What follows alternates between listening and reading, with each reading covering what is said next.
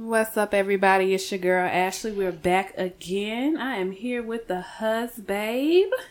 What up, though? There you go with his monotone. What up, though? You have joined us again. We're on our Journey of Love podcast. We are continuing our Family Edition series. Super excited about this series. Aren't you excited, babe? Yeah. We got some good storytelling and yes, some good info and yes, some knowledge. Yes. Some of that wisdom. Yes. As old folks say. Wisdom. I think sometimes it's always good to go backwards in order to go forward. I think sometimes you just have to take some lessons from, your past, learn from them so that you're better in the future. So that is part of the reason why we did our Family Edition series, where we're just kind of looking at our upbringing, our different upbringings, and how they affected how we view love, family, and relationships. So today, special guests, we have my father, Joseph Thomas. Dun, dun, dun, dun. Hey, what up? How are you? Hey, I'm doing fine. Glad to be here. What's up, Pops? So hey. You're looking good in that cowboy shirt over there. You right. Lord, there I go with that America. Cowboy stuff. What's your team again? I'm a dirty bird. Born and raised in the ATL. Sorry. Yeah. I'm sorry. I don't have a team. I don't really like football. I'm just, cheer for whoever.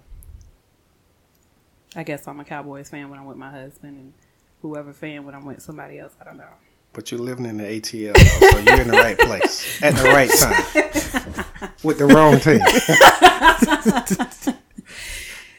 Okay, so I'm just going to give you a little bit of backdrop because I know for our listeners who have been listening to us for a while, from previous episodes, you definitely heard me talk about how I was, brought up in a single parent household. So my father and I connected. I was, let me see. I think it was second semester. My freshman year at Hampton University, I want to say. It was somewhere around there. And so it was around 19 years old when my father and I connected. And we reconnected in a weird way from my perspective. Because simply, my intention when I reached out was because my father was in the military, which he'll tell you a little bit about himself in a second. And long story short, I need insurance. And my insurance was out. And so I called. I got his number, called my mother, asked her if she had his information, and she did. And I simply called him, and I remember leaving you a voicemail. And the voicemail I know was very curt, very short, and I remember it saying, "Hey, this is Ashley, your daughter, just in case you forgot. I need this form filled out. You can send it to this address. There's no need to call me back." Mm-hmm. You don't remember that? No, I don't remember that. I remember that. That was the voicemail. Okay. I wasn't expecting a call back. I got a call back. I was on my way to calculus class because I had a test that day, which I had to take the test over because I was so distracted I couldn't remember no formulas. You were distracted off the phone call? Yes, I was, because I wasn't expecting a call back. So he called me back, and we had a brief conversation as I headed to calculus class. And I got a calculus. I couldn't remember nothing. Oh, Lord, she needed some milk. I mean, nothing. And that's not like me. So my professor was like, what's going on? I said, listen, it's a lot going on today. I'm going to need to reschedule this test. Thankfully, he allowed me to do so because I was the honor student that I am. Mm-hmm. So, yeah, that was kind of how that's how we got connected. That was the first point. So I'll pause there. We'll get in deeper into that story. So I'm going to pause just to, again, welcome my dad and, tell the audience a little bit about yourself, what you do, what's your life about, what's popping in the streets. Oh, man. Like I said earlier, I was born and raised in these streets of Atlanta in 1965. In the streets of Atlanta. So I'm one of those old school ATLians. Back in the day, born and raised, born at Greater Memorial Hospital. Mm-hmm. Pretty short. My growing up was, from my early childhood to I was about 12. My parents, especially my father, was kind of by my side while I played baseball, basketball, et cetera, et cetera. He started experiencing some medical issues. And then all of a sudden, when I hit 12, it's like everything stopped. I got no support. Throughout high school, I was very active. I even had the nickname of Prime Time because I played all 3 sports and I excelled at them. But when you kind of look up there and you never saw your parents supporting you through that 12th grade to the 18th, you had that. I had that wishful thing of going to college, and my dad kind of pushed me to the military. So right after high school, I was pretty much an A student, and I should have went to college somewhere and been playing some ball, but I ended up in the Navy somehow because my daddy said, "Son, you're gonna join the Navy and see the world," and I was really terrified of my father, and so I joined the Navy, and I went to a big old aircraft carrier, and that's where I met Ashley's mother, Renee. I met her. We was in the shipyards at Newport News. I was, really wasn't looking for a relationship. You're really young in the military, and most military young guys, you go out. You'll find a girl, and then you'll jump to the next girl. So I was very immature. Really, never only had one girlfriend. While I was in high school, wasn't the one who went out and had that wild sex. Never drove until I was like really 19 and a half. So, I met her, and unexpectedly, the relationship started out great.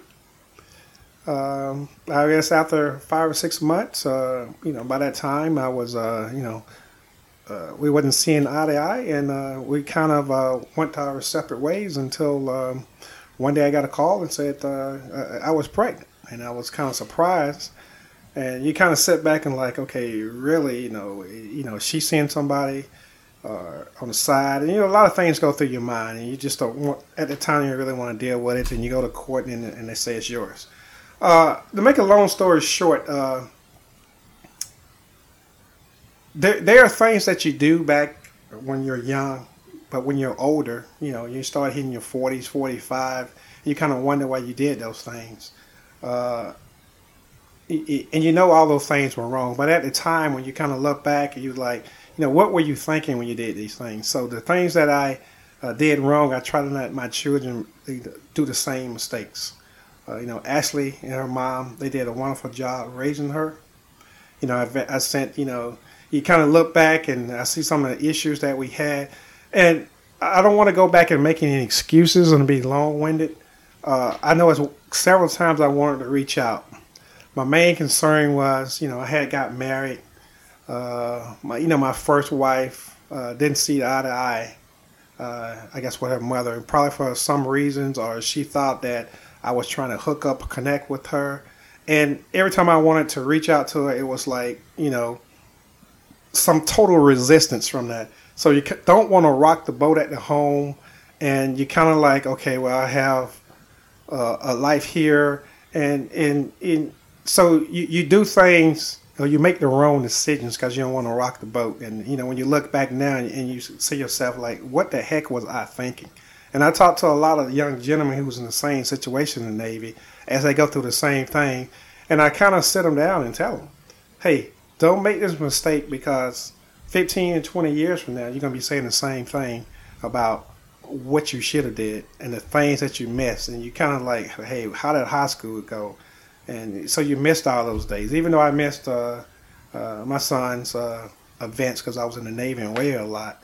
So you get to the point of you're already missing your kids at home because you're already in the Navy. So Ashley, who's with her mom, she's in the same situation, but, I'm still missing the other kids. So you kind of look back like, well, I'm missing everyone grow up. So, everybody's the same. But you look back and again, you see how wrong it was. So I see the mistakes I made, and I tried to learn from them. And before I turn it back over to Ashley and we continue this, one of my main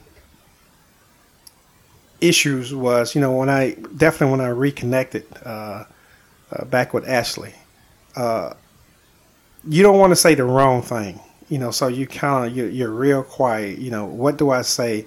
If I say this, she's not gonna call back for another couple of minutes.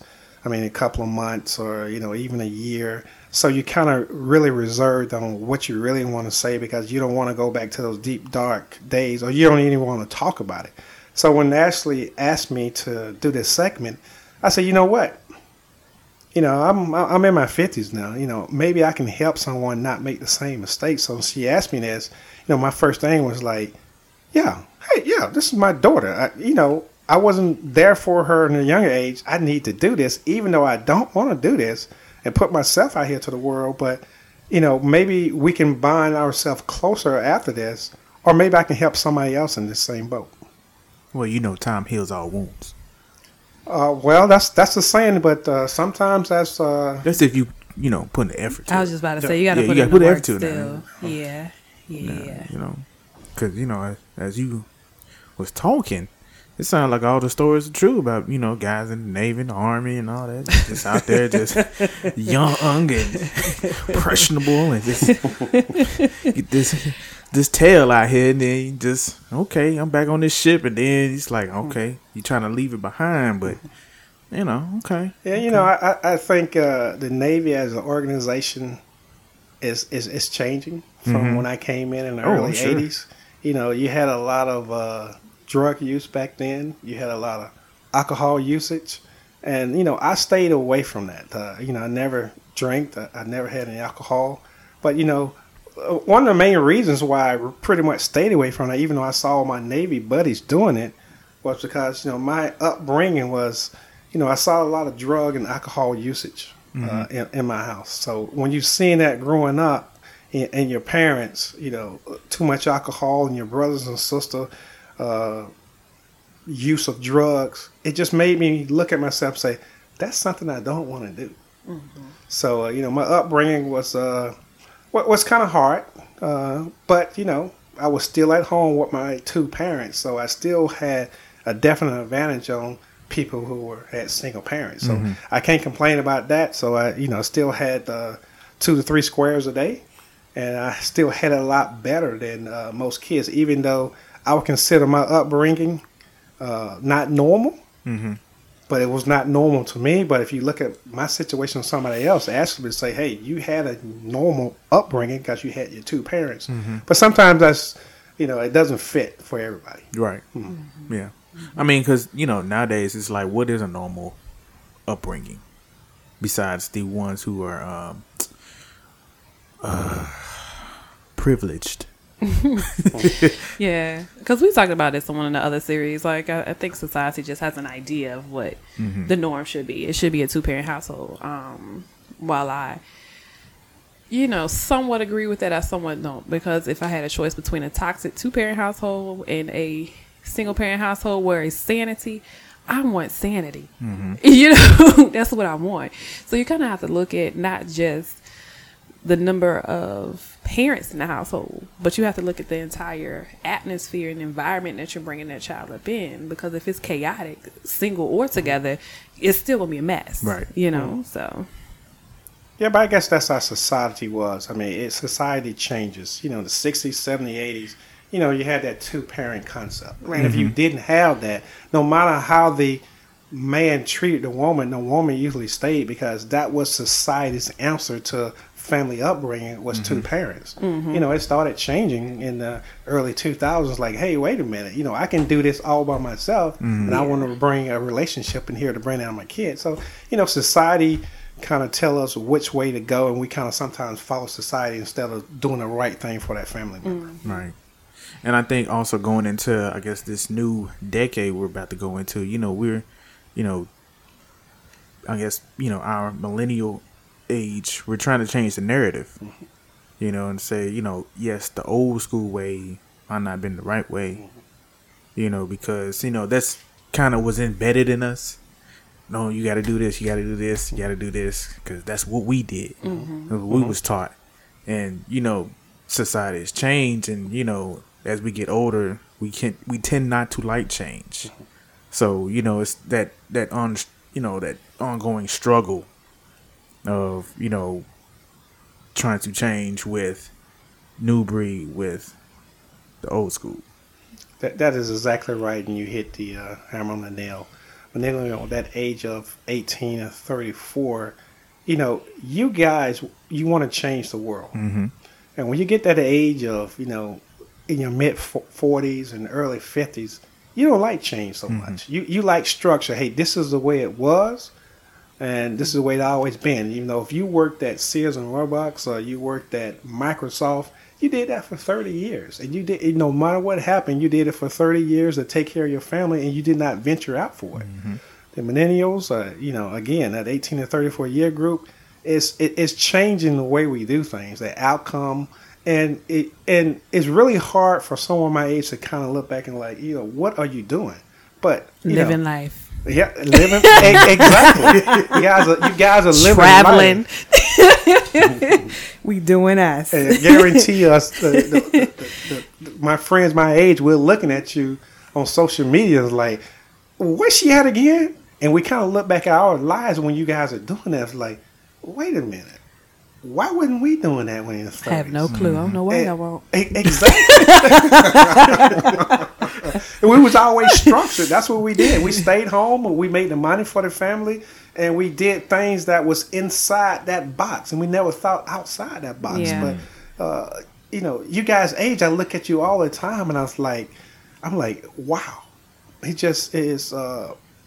Sometimes it's just overwhelming seeing you guys on social media. And see how you've evolved, even having a single parent household, how you evolved over the years and how you overcame some of your struggles and obstacles. I kind of sit back and like, hey, I wish I was there so she had somebody else to lean on to overcome some of the obstacles, especially when she got out of high school, 16 to 17 in college.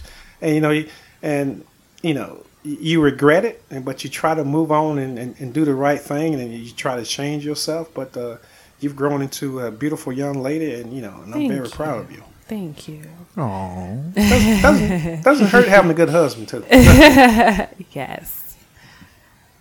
God bless with a good husband. So you mentioned a little bit about your upbringing and how you consider it to be a little rough. So could you tell us what or how your family expressed love towards one another, and like what you kind of gleaned and what you learned and how you then expressed towards other people? My family, again, there was no expression of love. Okay. So no hugs and I love yous, none of that? None of that. Okay. I know my mom's not going to listen to this podcast. That seemed to be the trend, ain't it? Yeah. It was... I don't love you, nigga. It was hard. It was one of those days you kind of remember you getting up, and, my dad made just enough in my household with my mom combined income of not having a free lunch. We were just above that line at middle class, so I had to pay for my lunch. So there was plenty of times that I went without because my dad didn't leave my lunch money, my mom didn't leave it, and I would go to school hungry, and I would go to football. I would go to all my sports throughout the year. Most of the time, I never ate lunch. I would get home like 7 at night. So the last time I had 8 was like maybe 7 at night until 7, get morning. So I would go 24 hours, 4 to 5 times a week without eating somebody. That's why I was a little 6 foot skinny guy, because I couldn't, I just couldn't gain any weight because I wasn't eating, and no one was paying attention. There were several times when my daddy was very, very abusive. He was abusive to my 2 older sisters, my brother. He drank. My mom abused alcohol. My brother, my older brother, who's 2 years senior than me, he abused alcohol. He abused drugs. I remember several times he used to come home and he was on one of his high binges, and my dad used to get him and put him in the bathtub and, put him in the shower and run the water, and he's cussing him out. And you kind of remember all those things. And so you see all that and you want to stray away from it. You just, you're scared in your own home. My dad used to lock up. We used to have a second refrigerator outside where he used to keep the sodas, the sweets. But he used to lock it up on a locker, and it's like, okay, you can eat it, but no one else can eat your sweets. And I'm here as a kid like, this can't be right. I can't eat the sweets or the sodas because he's locking them up. My mom's trying to, to be on my side that says, hey, that's not right. And, that fight becomes that.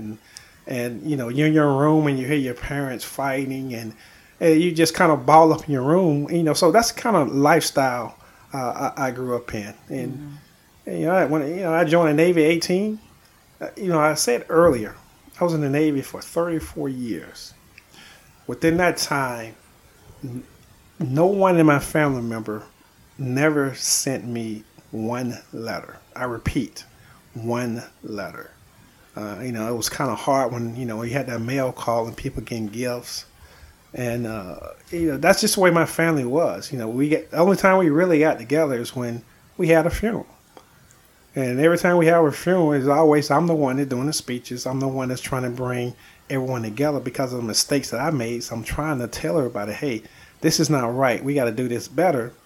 And you try your best. So to answer your question, my childhood was not fun.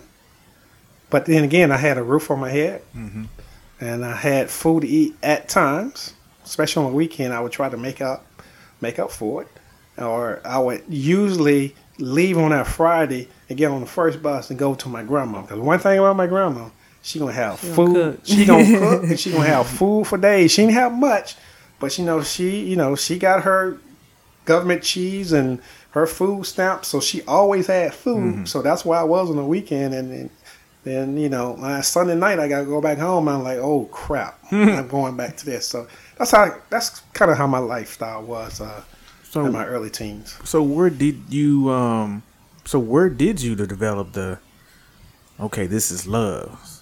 Was it somebody? Was your grandma was the one that was giving it to you? You had to give it somewhere. Well, no.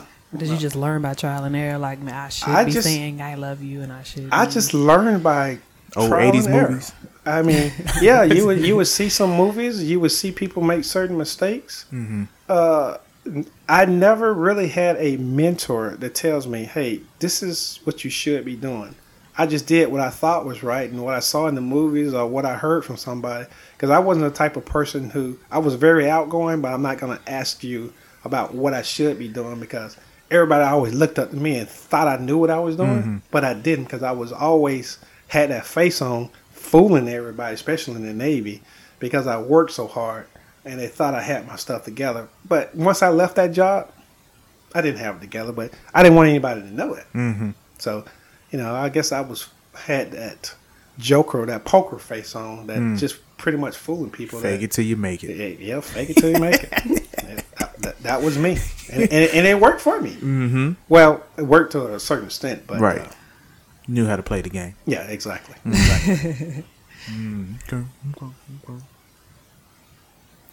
Okay. Do you want to take another question? Or you want me to chime on in? Oh, no, you good. Okay. Oh, okay.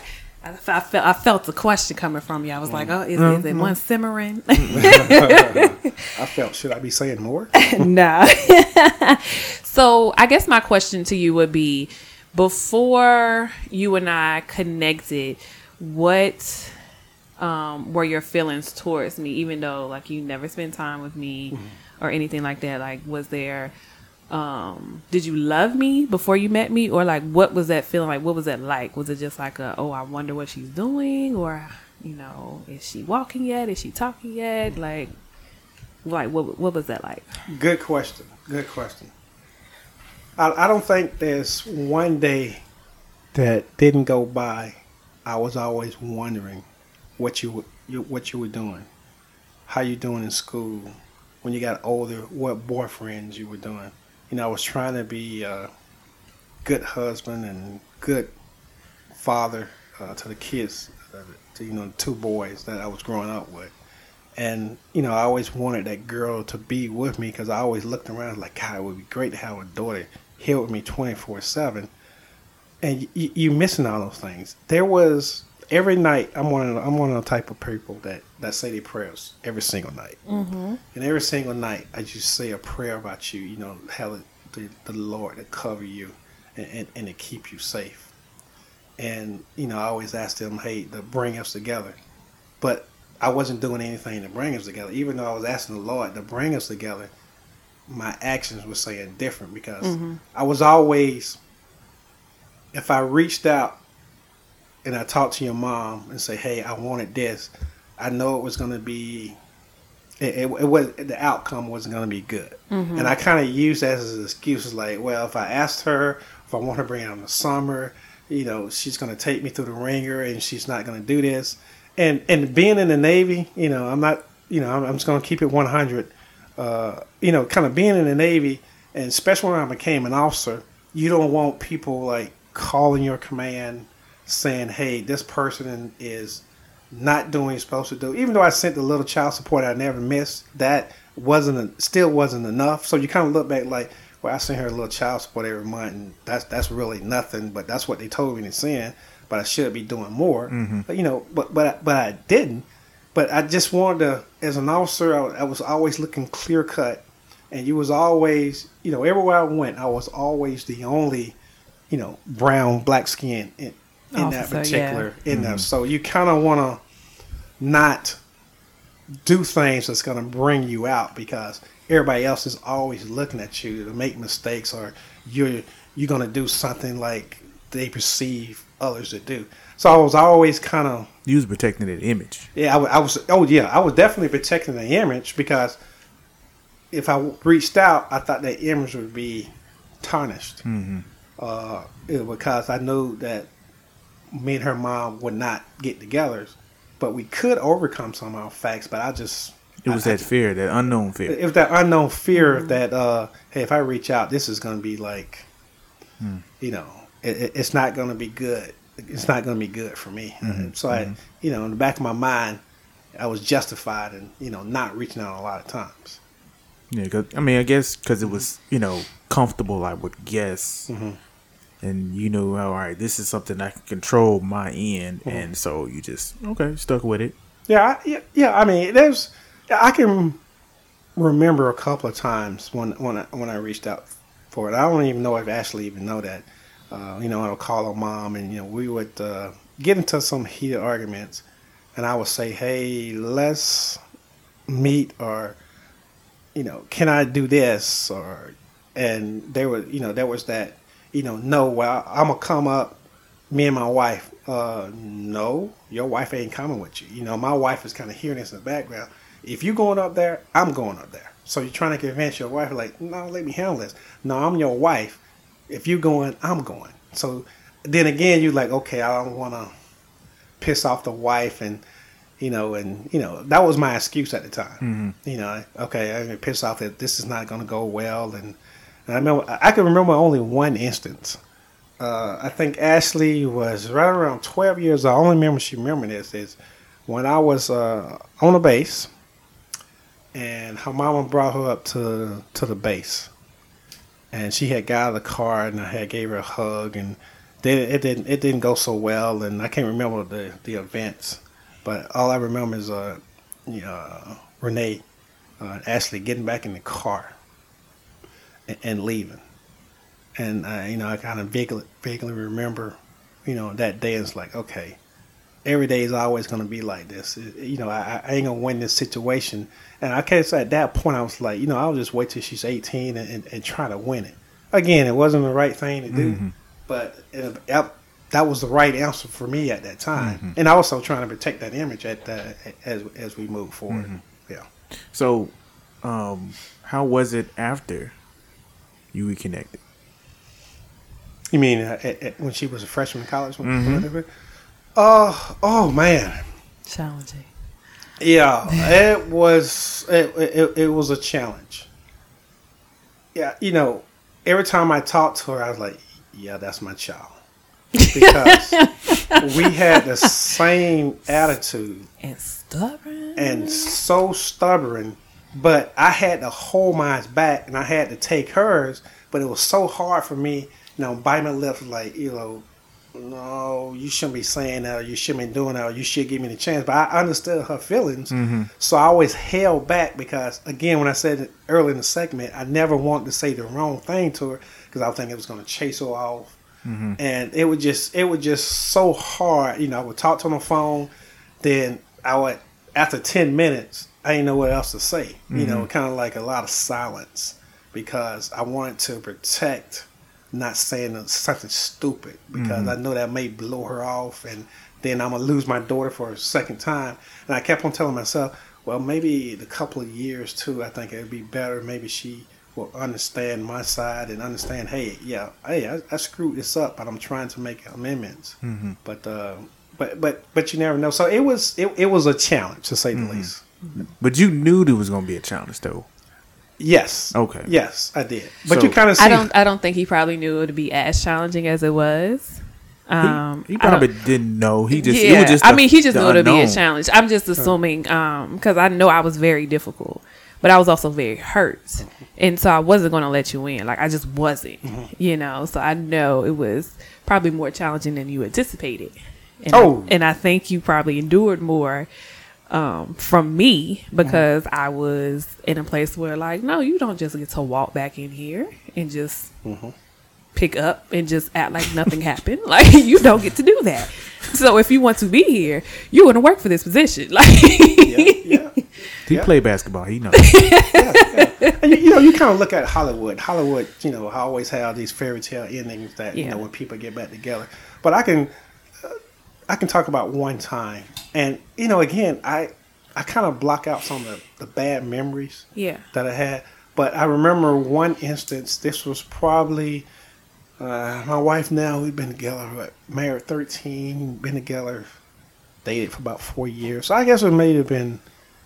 I think we just got married in 2006, I think it was. And I was laying in the bed, and I did something wrong on the phone, or I said something wrong.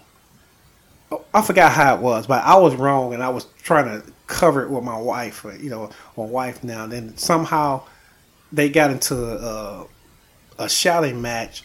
She thought somebody else was on the phone, and then Ashley thought something, then her and Ashley blew up, and I was like, but I knew I was wrong and I created it, but I didn't want to, and I don't know if you even remember. Oh, I remember that. Oh, you did? Absolutely remember that. Okay, so absolutely. So she remembered that, but it wasn't my present wife. This was my second wife that was there, and again, she's loved by all. She never said something wrong. She's always tried to get me. She's the one when I got remarried. You need to go to your daughter. You need to do this. You need to get that. You need to do this. You need that. Your daughter needs you. So she was always the one that was pushing me. Hey, you got a daughter in college.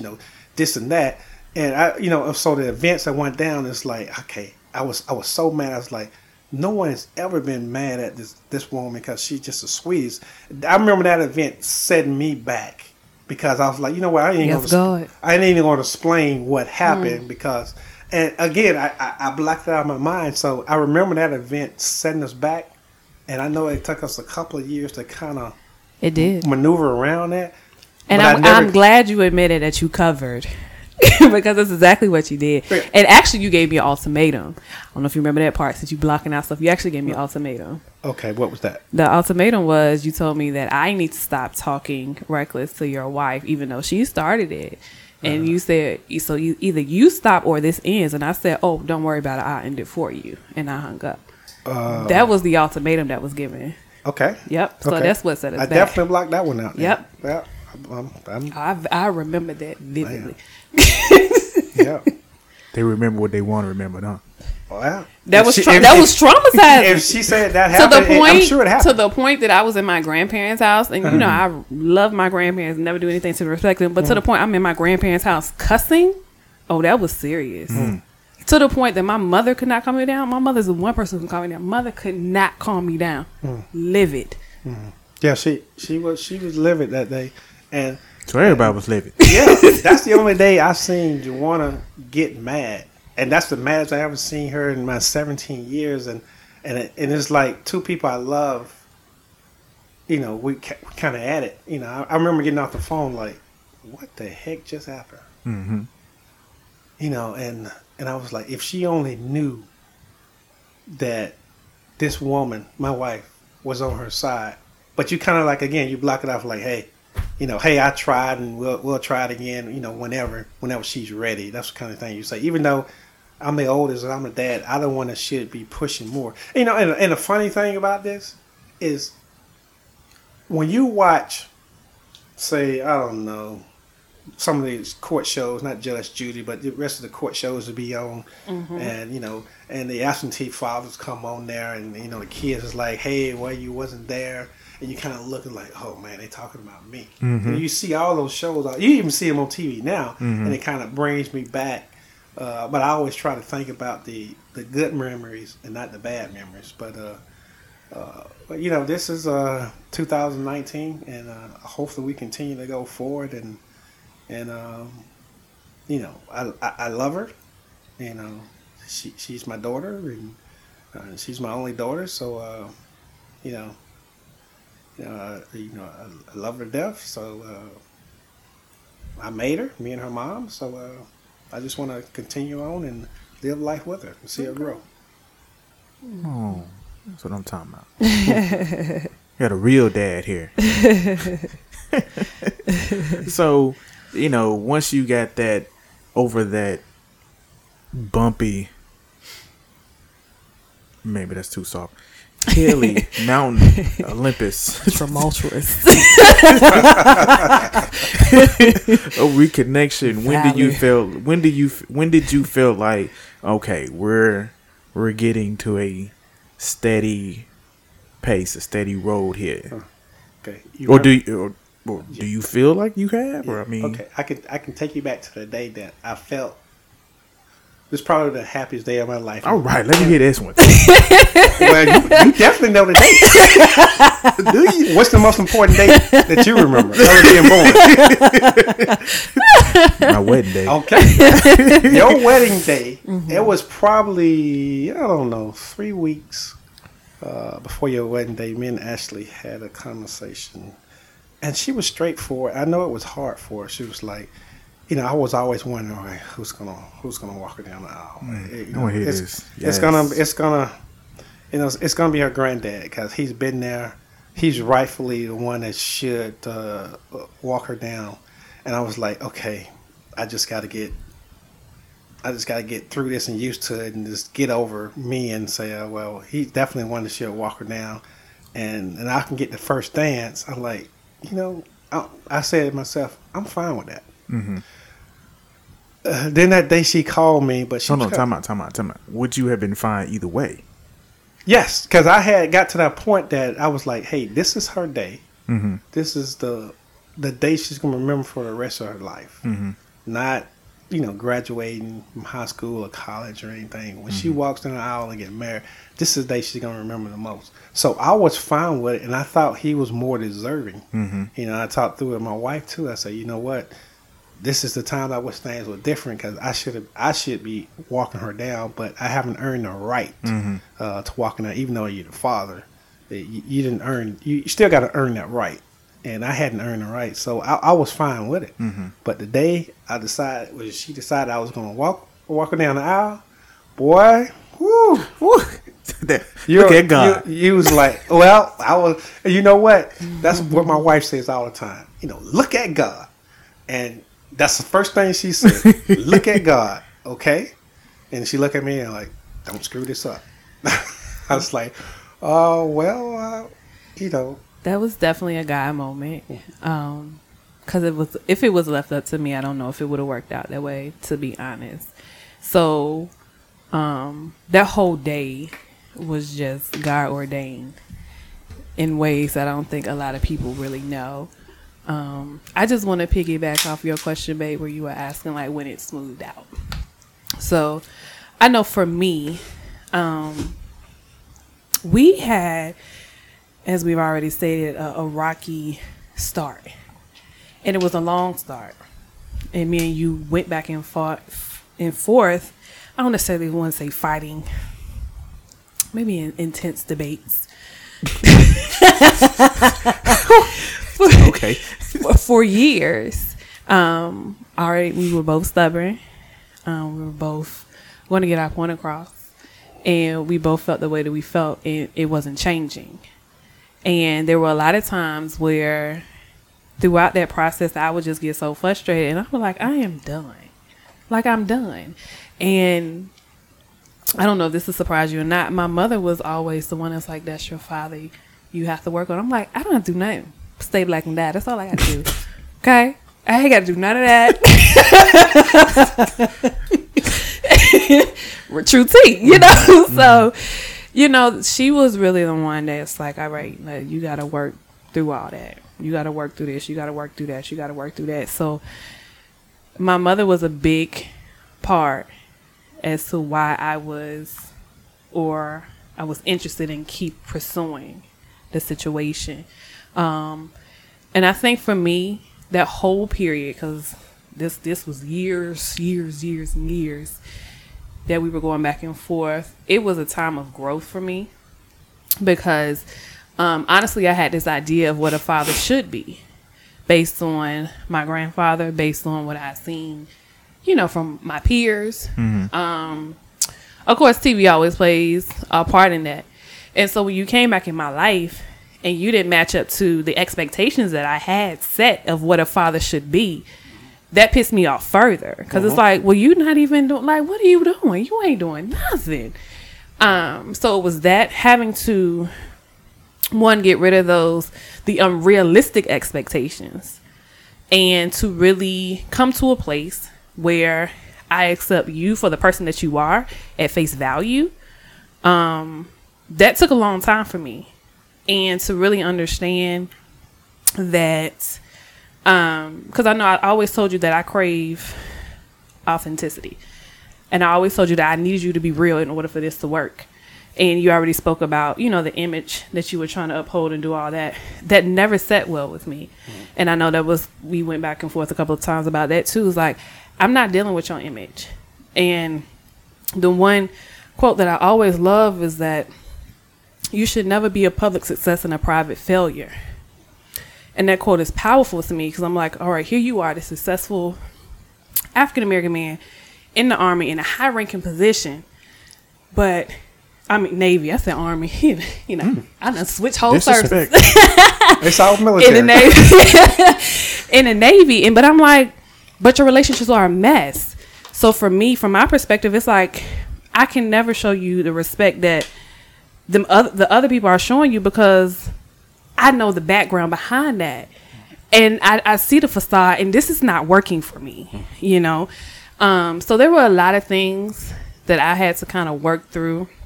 Even when Fillmore and I started dating, there were times where I would get off, like we would have a conversation, I would get off the phone with you, and I'd just be pissed. I'd be like, I just can't, like, he's just annoying me. He's not doing this. And I would take that out on Fillmore. And so one time Fillmore just set me down. He was like, babe, listen, you cannot do this. Like, you have to just forgive for real, once and for all. Because I did notice once he pointed out to me that every time that I would have a conversation, and it's not necessarily that we had a bad conversation. Mm-hmm. It was just that I still had certain expectations in my mind that weren't being met. Mm-hmm. And exactly. I would take that out on him. And one of the things that helped me to get to really a point of forgiveness was I had to understand that this was closer to when you and I were getting married, Phil. So forgiveness was going to be a huge part of the marriage, a huge part of it.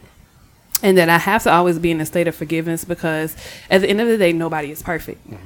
Everyone's going to make mistakes, intentional or unintentional. It's going to happen.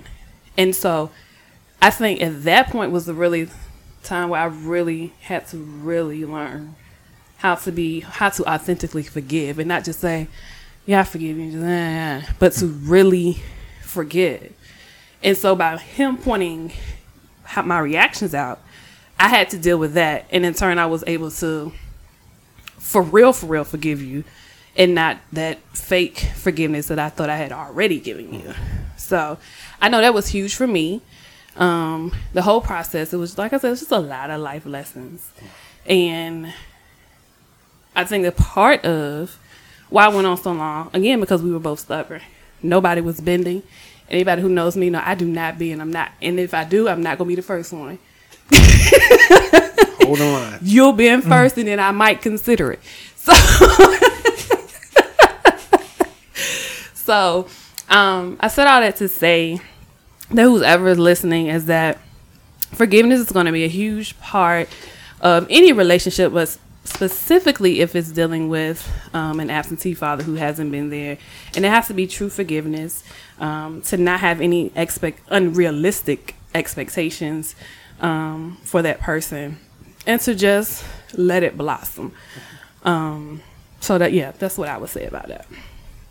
It's powerful. It is. Mm-hmm. And, me being the one on the outside looking in, the first time I met you, just watching you, because I observe a lot of people, I'm an observer. I instantly was like, It was like identical. I was like, that is her daddy. I was like, that's your daddy.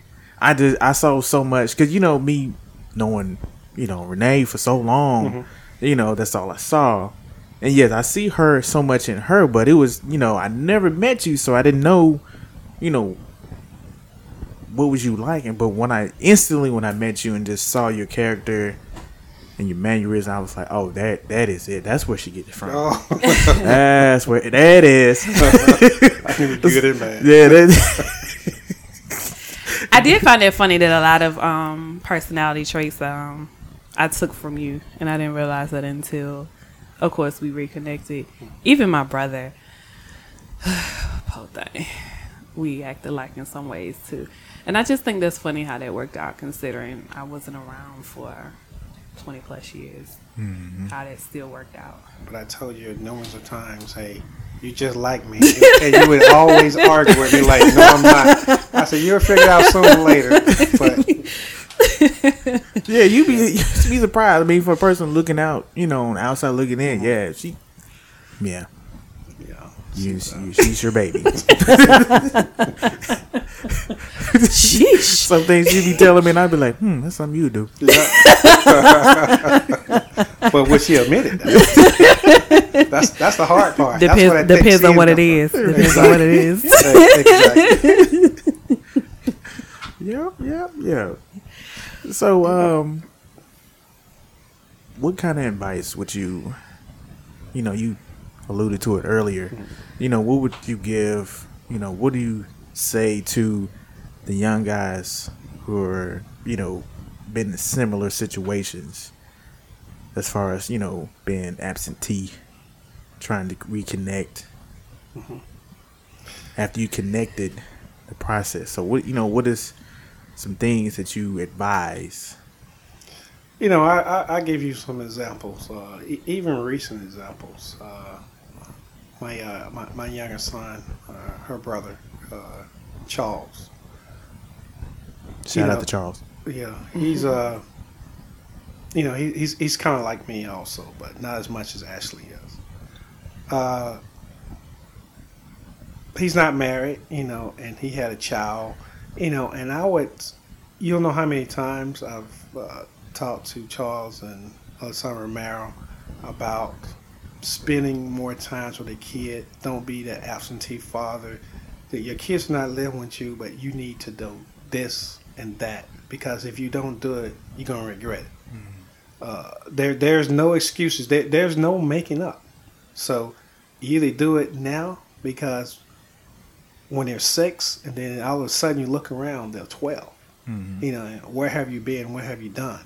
So sometimes we get so focused on our career, trying to pay the bills, trying to move ahead, we kind of forget the kid that's not actually living with you, because you don't want to mess up what you have at the house, or if that's not an excuse. So my biggest advice for her is you have to stay in your kid's life. I don't care if it's a boy or girl, you have to stay in your kid's life, because you're going to be just like the rest of us old timers. We're going to sit back and like, man, I should have did more of this. And I try to tell even the young guys in the Navy, I saw this, it's happened to them. So, hey, I'm telling you, if you don't spend the time with your kids, and those times you can never get back. So, that's the biggest advice I can give somebody. And I would like to also say is, don't let anybody come between you and your kids. Okay? Say it again for the people in the back. Hey, don't let nobody become between you and your kids relationship. Okay. For the betterment of, your at-home relationship. Right. You need to have that continuous commitment. Okay. Not just a phone call, but you have to have a commitment to be in your child's life, because the only one is losing is that child and you at the end of the day. All these people saying, well, she should have did this. And then, some on her side, well, he should have did that. You two are the only one losing. And, again, no one sit me down and kind of like told me this. My mom was like, well, how's your daughter Ashley doing? I don't know, Mama. Just give a call. Why you asking me? Just call her and say how she doing. Well, I'm going to call her. So no one reached out to her. I didn't reach out to her. And it really started getting to me when I married Joanna. Because Joanna was the only one that ever pushed me, like, you need to get in your child's life. She's doing A, B, and C, and half the kids that are not doing it, and you see it every day. You need to be in your child's life. I'm just saying. That's all she say that like every week. She'll finish like, I'm just saying. And then she'll look at me and she'll walk away. So it always resonated on me like, damn, I need to be more. So that's when that pressure started kicking me in. Because I probably can say she was probably my mentor of, hey, you need to do that. Mm-hmm. You need to be a bigger man. Yeah, she's stubborn, but I raised my kids as a single mom. You need to do this because, their fathers wasn't there. They didn't do it. Trust me, you need to be there. Mm-hmm. And, she still say it today. So when you asked that question earlier about a mentor, the only mentor I had was pretty much sitting down with her, because she would be the only one to tell me like, hey boy, you screwing this up. Mm-hmm. She would be, my mom wouldn't say it. She the only one that would sit down and tell me. So she's the only one that's pushed me in this right direction. Mm-hmm. But I still got to do it. You can push me, but I still got to make it right. So that's why I've been trying to do it, but it's been slow. Yeah. Okay. I mean, nothing. We're all human, and I think that us being human, we all need somebody. Mm-hmm. We got somebody to give us another opinion, to look at something on the other side. And it's, there's nothing wrong that you just got to find somebody that does it for you. And I'm glad that she was call there. You out. Right, right. Then that's the bigger thing. That lets you know when they're on your side. Mm-hmm. When they call you out, tell you that you're wrong. Yeah. To give you a different perspective. So you can have that push. Mm-hmm. Because we can think in our own head that we're right all the time, but that's me. That's definitely me. But sometimes we're not. He's right. Mm-hmm. Agreed. So I always thought I was half right, even though I was wrong. I don't even know how that goes. But that was the old me. I got rid of that one. Okay. Well, people change like the leaves out here now. Yeah. So I think the other piece of advice, I just thought about something too, specifically for those who grew up without a father. And this goes back to my teenage years, that one of my excuses that I loved to use when I got in my trouble and my fights and all this other stuff. Yeah, she was a fighter. Okay. Check the record. I still got them hands today. I heard that. One of the things because I was an angry teenager for a lot of reasons. But one excuse that I love to use was my father ain't here. So I got a reason to be angry. I got a reason to fight you. I got a reason to lay my hands on you because he ain't here. And I really had to get to a point. I think it was around junior year when I had to get my life together. Because, colleges started looking around junior year, and I was like, all right, I can't keep fighting because I'm going to be working at Kroger for the rest of my life. If I don't get Not next to me. Be at Kroger for the rest of my life. You 46, still cashier. I would definitely say that if you find that you're in a situation where you're in a single parent home, don't use the absence of a parent, whether it's your mother or a father, as a crutch or as an excuse as to why you can't do something. I had to get rid of that excuse because at the end of the day, I could not be 2021 still fighting and then be in jail, be like, oh, my daddy ain't here. They ain't trying to hear that. And that's true. So I had to make a decision early on. You're like, you know what, Ashley? He's not here. You can't change it. It's just, it is what it is. make the best of this situation. Let's go out here and crush your dreams and get it moving. Like, there cannot be an excuse anymore. So yeah, that's my other little tip. That's a good point. Yeah, look at that, dropping dimes out here. You know, a little wisdom. There it is. The more you know. So this was a really good episode. Any final words from anybody? No, I would like to thank my daughter and her husband for inviting me for this important series. You know, hopefully someone out there in Radio Land will learn something and take something from this and learn from it, and they can talk to their significant others, and somebody else can learn for it. So we just continuously, cut that chain off of us. Yes. And try to do the right thing. So I'm gonna continue trying to do the right thing. I'm human. I'm gonna continue to make some mistakes, but hopefully, I'm learning from it, and my mistakes are gonna be a lot smaller. Than just having this conversation for almost the last hour now. It's made me kind of reshape even the way I was before I walked into the radio station. Nice. So, I got some things to talk about to my wife when I get back home and say, hey, I should be doing this, or maybe I should be doing this, or maybe I should be doing this to the grandkids to kind of help and mold them and kind of be more of a father figure to everybody. Because I'll be the first one to point out your flaws. But I don't want nobody else to tell me about my flaws. That's the way I've always been. So, again, it's tough. And I think my wife told me that a couple of weeks ago. You don't ever want to hear nobody else's opinion about you. And now I think about it, I'm like, yep, you're right. So I need to change that. So if my wife is out there and say, hey, thank you for that conversation, and I'm gonna try to do better. And I'll finish out and say, Ashley, she was very upfront, and I appreciate her letting me know how she felt and some of the struggles and obstacles that she had to get through when I was an absentee father. But I love her.